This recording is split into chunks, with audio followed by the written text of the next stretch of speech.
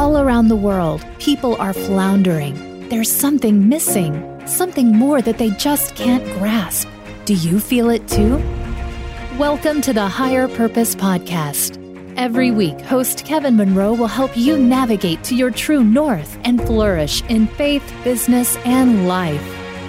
You found us for a reason.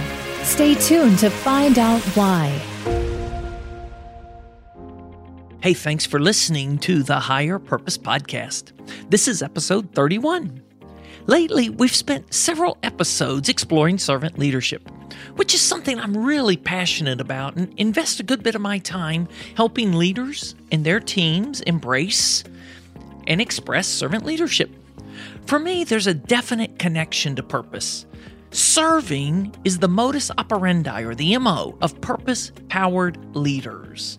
Something or someone other than you is at the center of your leadership. And you see leading as a vehicle for serving. You see it's the way you serve. So here's a super short recap of the previous 3 episodes that talked about servant leadership. In episode 27, we talked about the transformational power of servant leadership. Episode 28, I had some fun exploring the topic of you might be a servant leader if, and ran through a list of 10 behaviors and beliefs that are common to servant leaders. Then, in episode 29, I was joined by Jeff Harmon, a friend of mine, and we talked about servant leadership and the role of love in the workplace. So if you missed any of those, you might want to go back and give them a listen. In today's episode, we're going to talk about servant leadership in a different kind of way. Perhaps different from any other approach you've ever heard to share servant leadership, to explore servant leadership. You see, I like simplicity. I believe simple is elegant. I love that someone as brilliant as Albert Einstein, whose brain was obviously extremely complex, and he was very comfortable with the complexities. Einstein advocated that we make things as simple as possible, but not simpler. Simplicity trumps complexity every single time. So today, I want to share an approach to simplifying servant leadership. But before I do, I want to share the backstory and the journey that led to this discovery for me. In previous podcasts, I've mentioned the privilege I have of serving Project Management Institute, PMI, and sharing servant leadership with members of the Leadership Institute Masterclass, what's known as LIMC to PMI insiders. It was through my work with LIMC that I became friends with Merete Lang. She at that time was president of the PMI Norway chapter and invited me to deliver a keynote on servant leadership for the PMI Norway conference in 2016.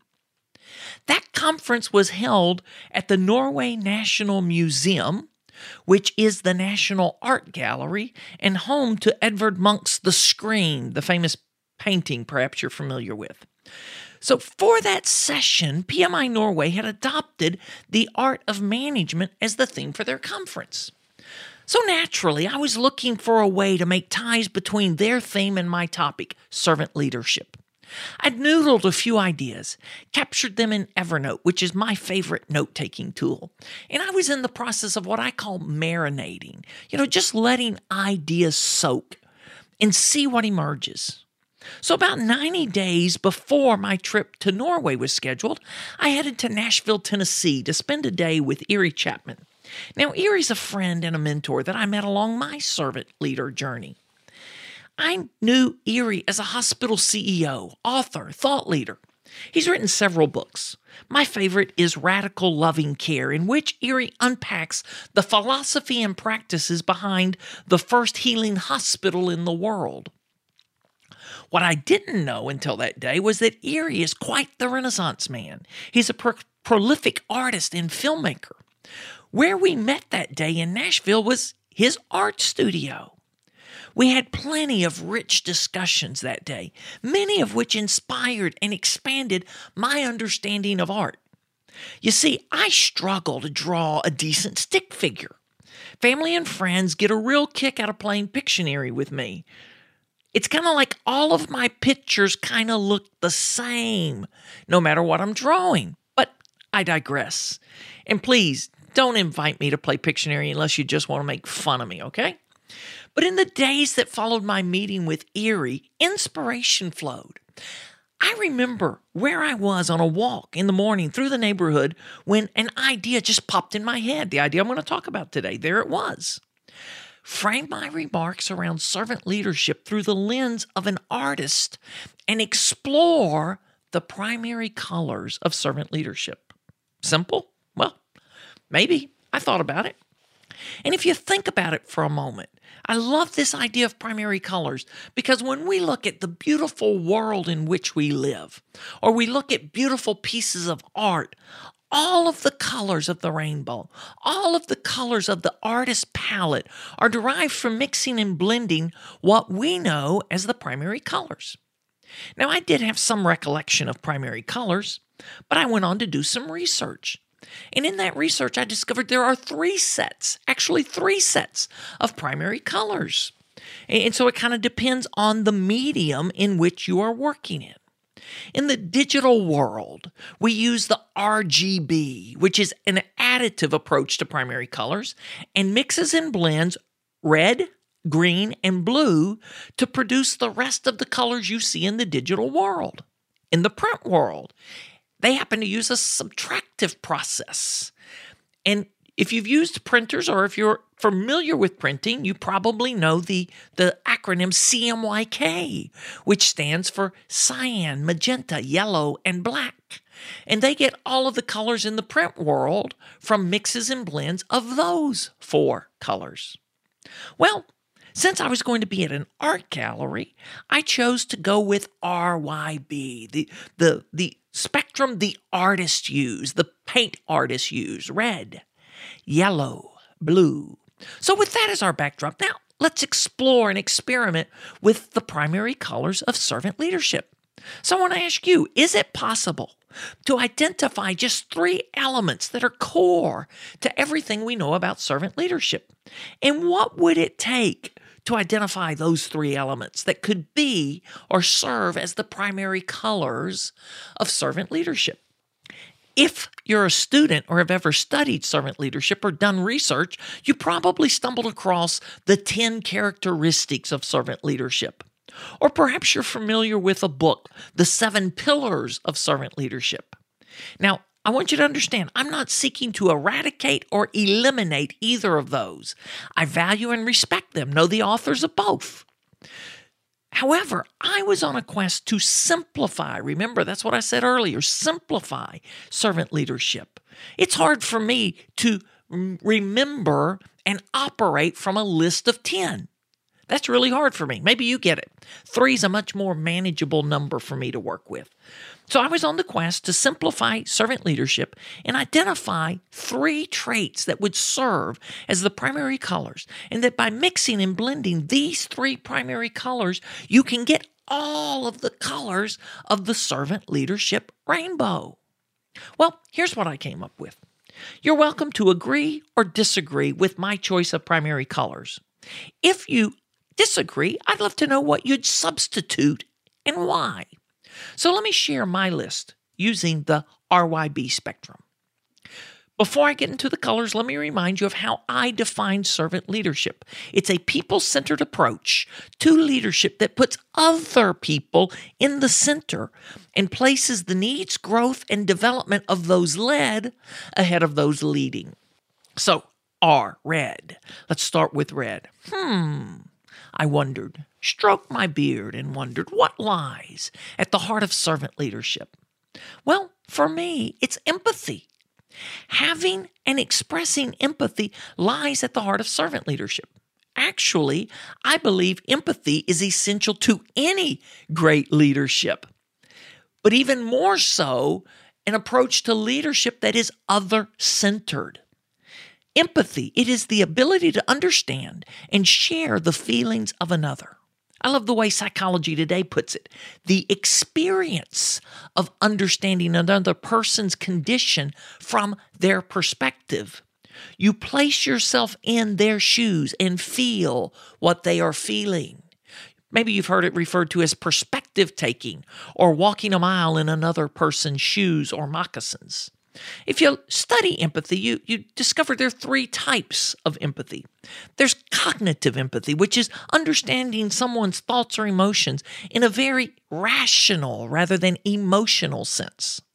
Then there's emotional empathy, which is also known as emotional contagion. That is catching someone else's feelings so that you vicariously feel them too. And then the third is compassionate empathy, understanding someone's feelings and taking appropriate action to help. So empathy, it exists on multiple levels. And I love these 4 qualities that are used to describe the expression of empathy. Number 1, to be able to see the world as others see it, the perspective taking I mentioned. Number 2, to be non-judgmental. It's not enough just to see it, but to be non-judgmental about their perspective of the world. 3, to understand another person's feelings. And 4, it's important to communicate your understanding of that person's feelings. To see the world as they see it, to be non-judgmental about it, to understand it is all incomplete if you are unable to connect and to express or communicate your understanding of that person's feelings. In my observation and experience, Maya Angelou summarized empathy, its importance and impact, in this one quotation. She said, "I've learned that people may forget what you did, but people will never forget how you made them feel." That's empathy in a nutshell.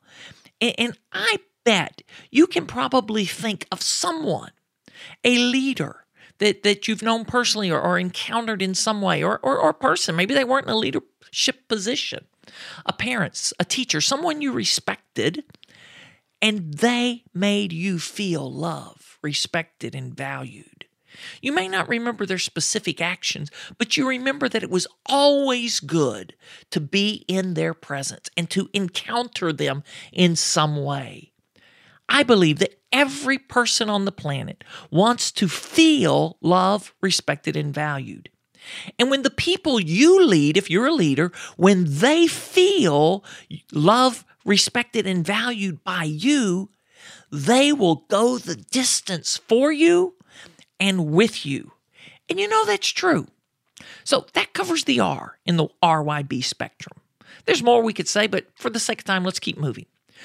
When you think of another attribute that is so vital that it would be assigned a primary color, what comes to mind? Now, R is red, Y is yellow in the RYB spectrum.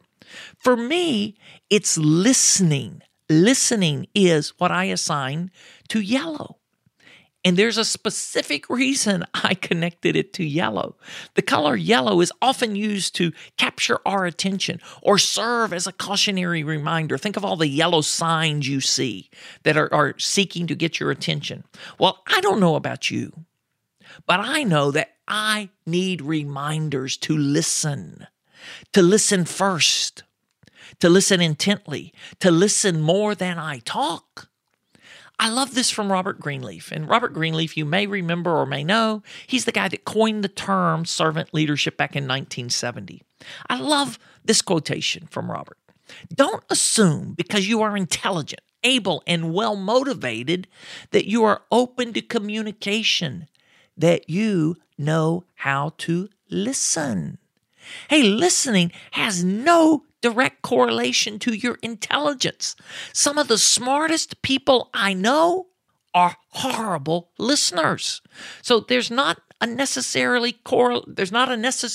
correlation between being wise, intelligent, smart, and listening. Well, I would say there's a correlation between wisdom and listening, but being smart, knowledgeable, listening, no direct correlation.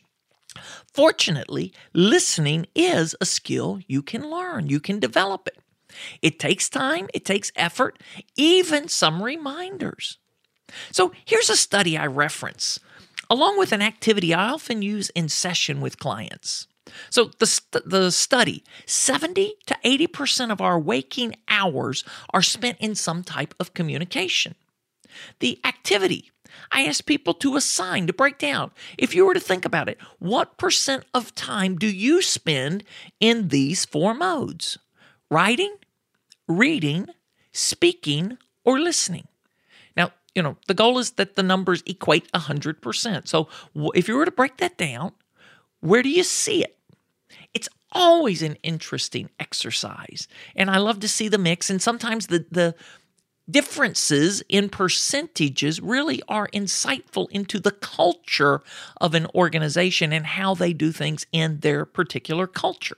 But here's the breakdown from Adler, Rosenfeld, and Proctor of this study, that of the percentage, 9% comes from writing, 16% comes from reading, 30% comes from speaking.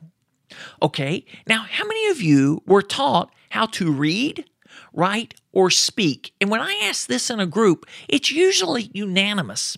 Sometimes a little less on the speaking, but we all studied reading and writing. Remember the 3 R's? Well, don't get me started on the 3 R's, because I grew up in the South, not quite sure how arithmetic became an R, but reading, writing, arithmetic, or writing, But we were hooked on phonics back then. Reading, writing, arithmetic. Those were the 3 R's. And we studied that. But now if you're doing the math, get this. 45% of our time is spent listening. And then I ask, how many people have ever taken a course on listening? And the percentage is usually single digit. In some cases, it's just 2 or 3 people, depending on the size of the group. But very few folks have studied listening. For me, it's rare that it's ever over 10% in a group. And when it is, it's a very unique culture. So perhaps that's why Greenleaf also wrote this: only a true natural servant automatically responds to any problem, by listening first. Now, here's what's interesting. When we start talking about listening and you really get into what it means to listen, what are most people doing when they think they're listening? I'll pause a moment. Think about that. What are most people doing? What are you doing most of the time when you're listening? I remember one of the courses I took on listening. The instructor said this, and this lodged in my brain. I hear it a lot. If you're truly listening, there's usually a pause between the time the other person stops speaking and you start responding, because you're still processing what they said. Now, back to the question, what are most people doing when they think they're listening? Sadly, most people are more focused on the brilliant thing they are about to say than what you are saying. They're just waiting for you to shut up, and as soon as you do, they're about to pontificate something of brilliance, at least in their mind. So here's what I learned in this course, the course I took on listening, that if you are really listening, there is usually a pause between the time the other person stops speaking and you start speaking, because you're still processing. But when you go back and remember something Stephen Covey popularized, that most people are listening with the intent to reply rather than the intent to understand, you get why people just automatically pop and they have an answer ready. Now, I love how Gary Ridge, CEO of the WD-40 company, appended that from Stephen Covey. He encourages us to listen with the intent to be influenced, believing that the person you're talking to may have the information and insight you need to make a wise, prudent decision. So listen to understand, combine that with a willingness to be influenced if and when you discover new information. Don't be like the doctors that were in this study. Have you heard of this study? There was a study that observed doctors to see how long they listened to patients. The belief is that patients are the best source of primary knowledge about what's going on in the patient's experience, the patient's journey, what their problem is, their diagnosis. But on average, how long was it before physicians interrupted patients with the answer? or with their diagnosis? 18 seconds. 18 seconds. So tell me what's going on today. And then you start in that 18 seconds, they can listen. And then all of a sudden, oh yeah, here's what it is. And all of a sudden they're writing a prescription and going into diagnosis mode. Don't be like those doctors.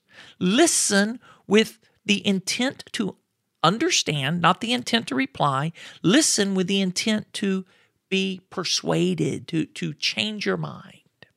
Two more insights that I want to share on listening. Both of them come from quotations. One of them is from the beloved Larry King.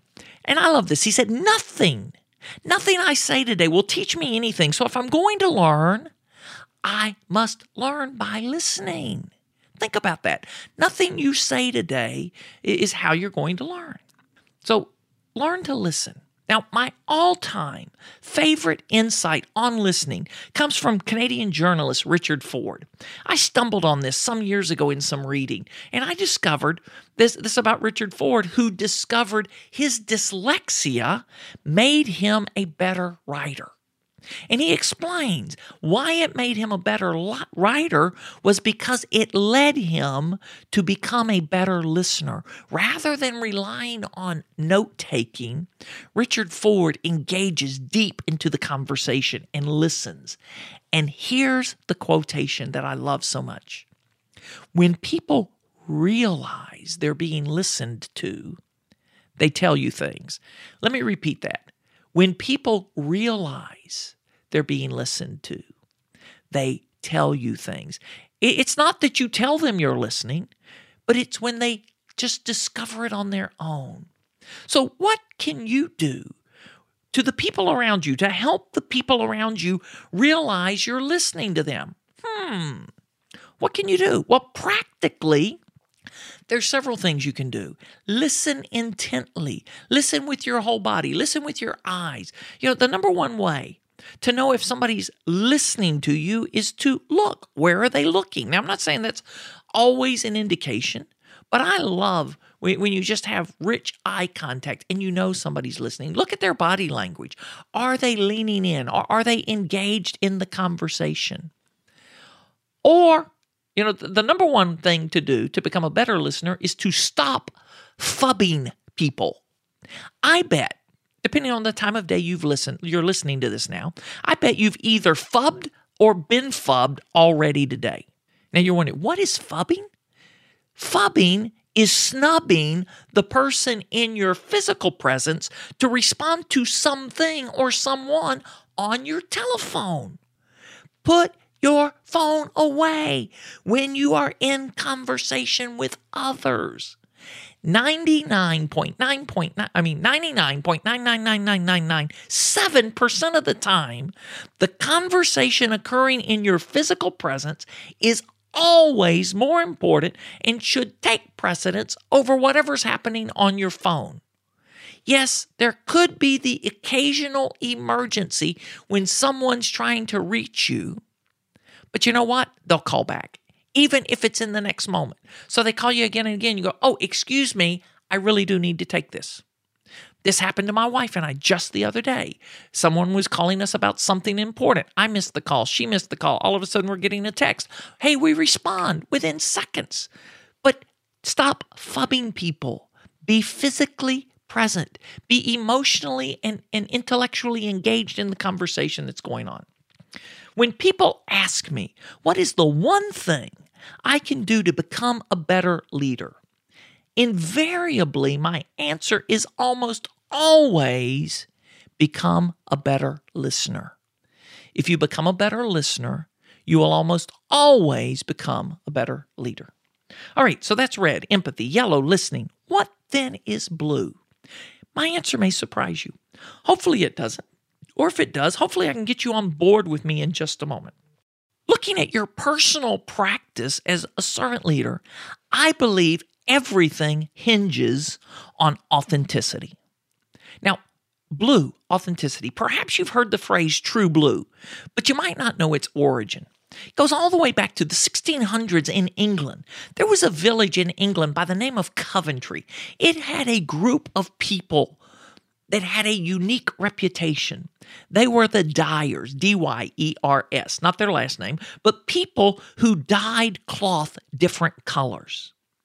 And at that time, in that era, the dyers of Coventry were the only ones whose blue cloth always remained blue. So much so that in 1670, author John Ray, in the first edition of A Complete Collection of English Proverbs, wrote this, and I quote, "Coventry had formerly the reputation for dyeing of blues, insomuch that true blue became a proverb to signify one that was always the same and like him or herself.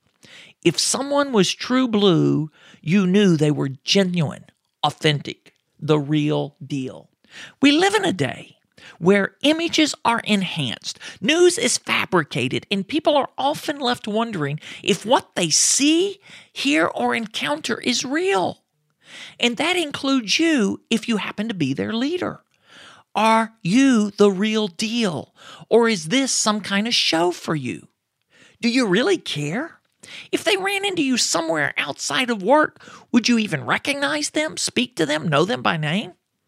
Hey, I used to work for a company where the C-suite folks had private parking in an area of the parking lot that had a suite or had an elevator that led straight from the parking deck to their offices so they would not have to mingle with the riffraff along the way. So when they did come down from the ivory tower and grace us with their presence and tell us how wonderful it was to spend time with us, did people really believe them?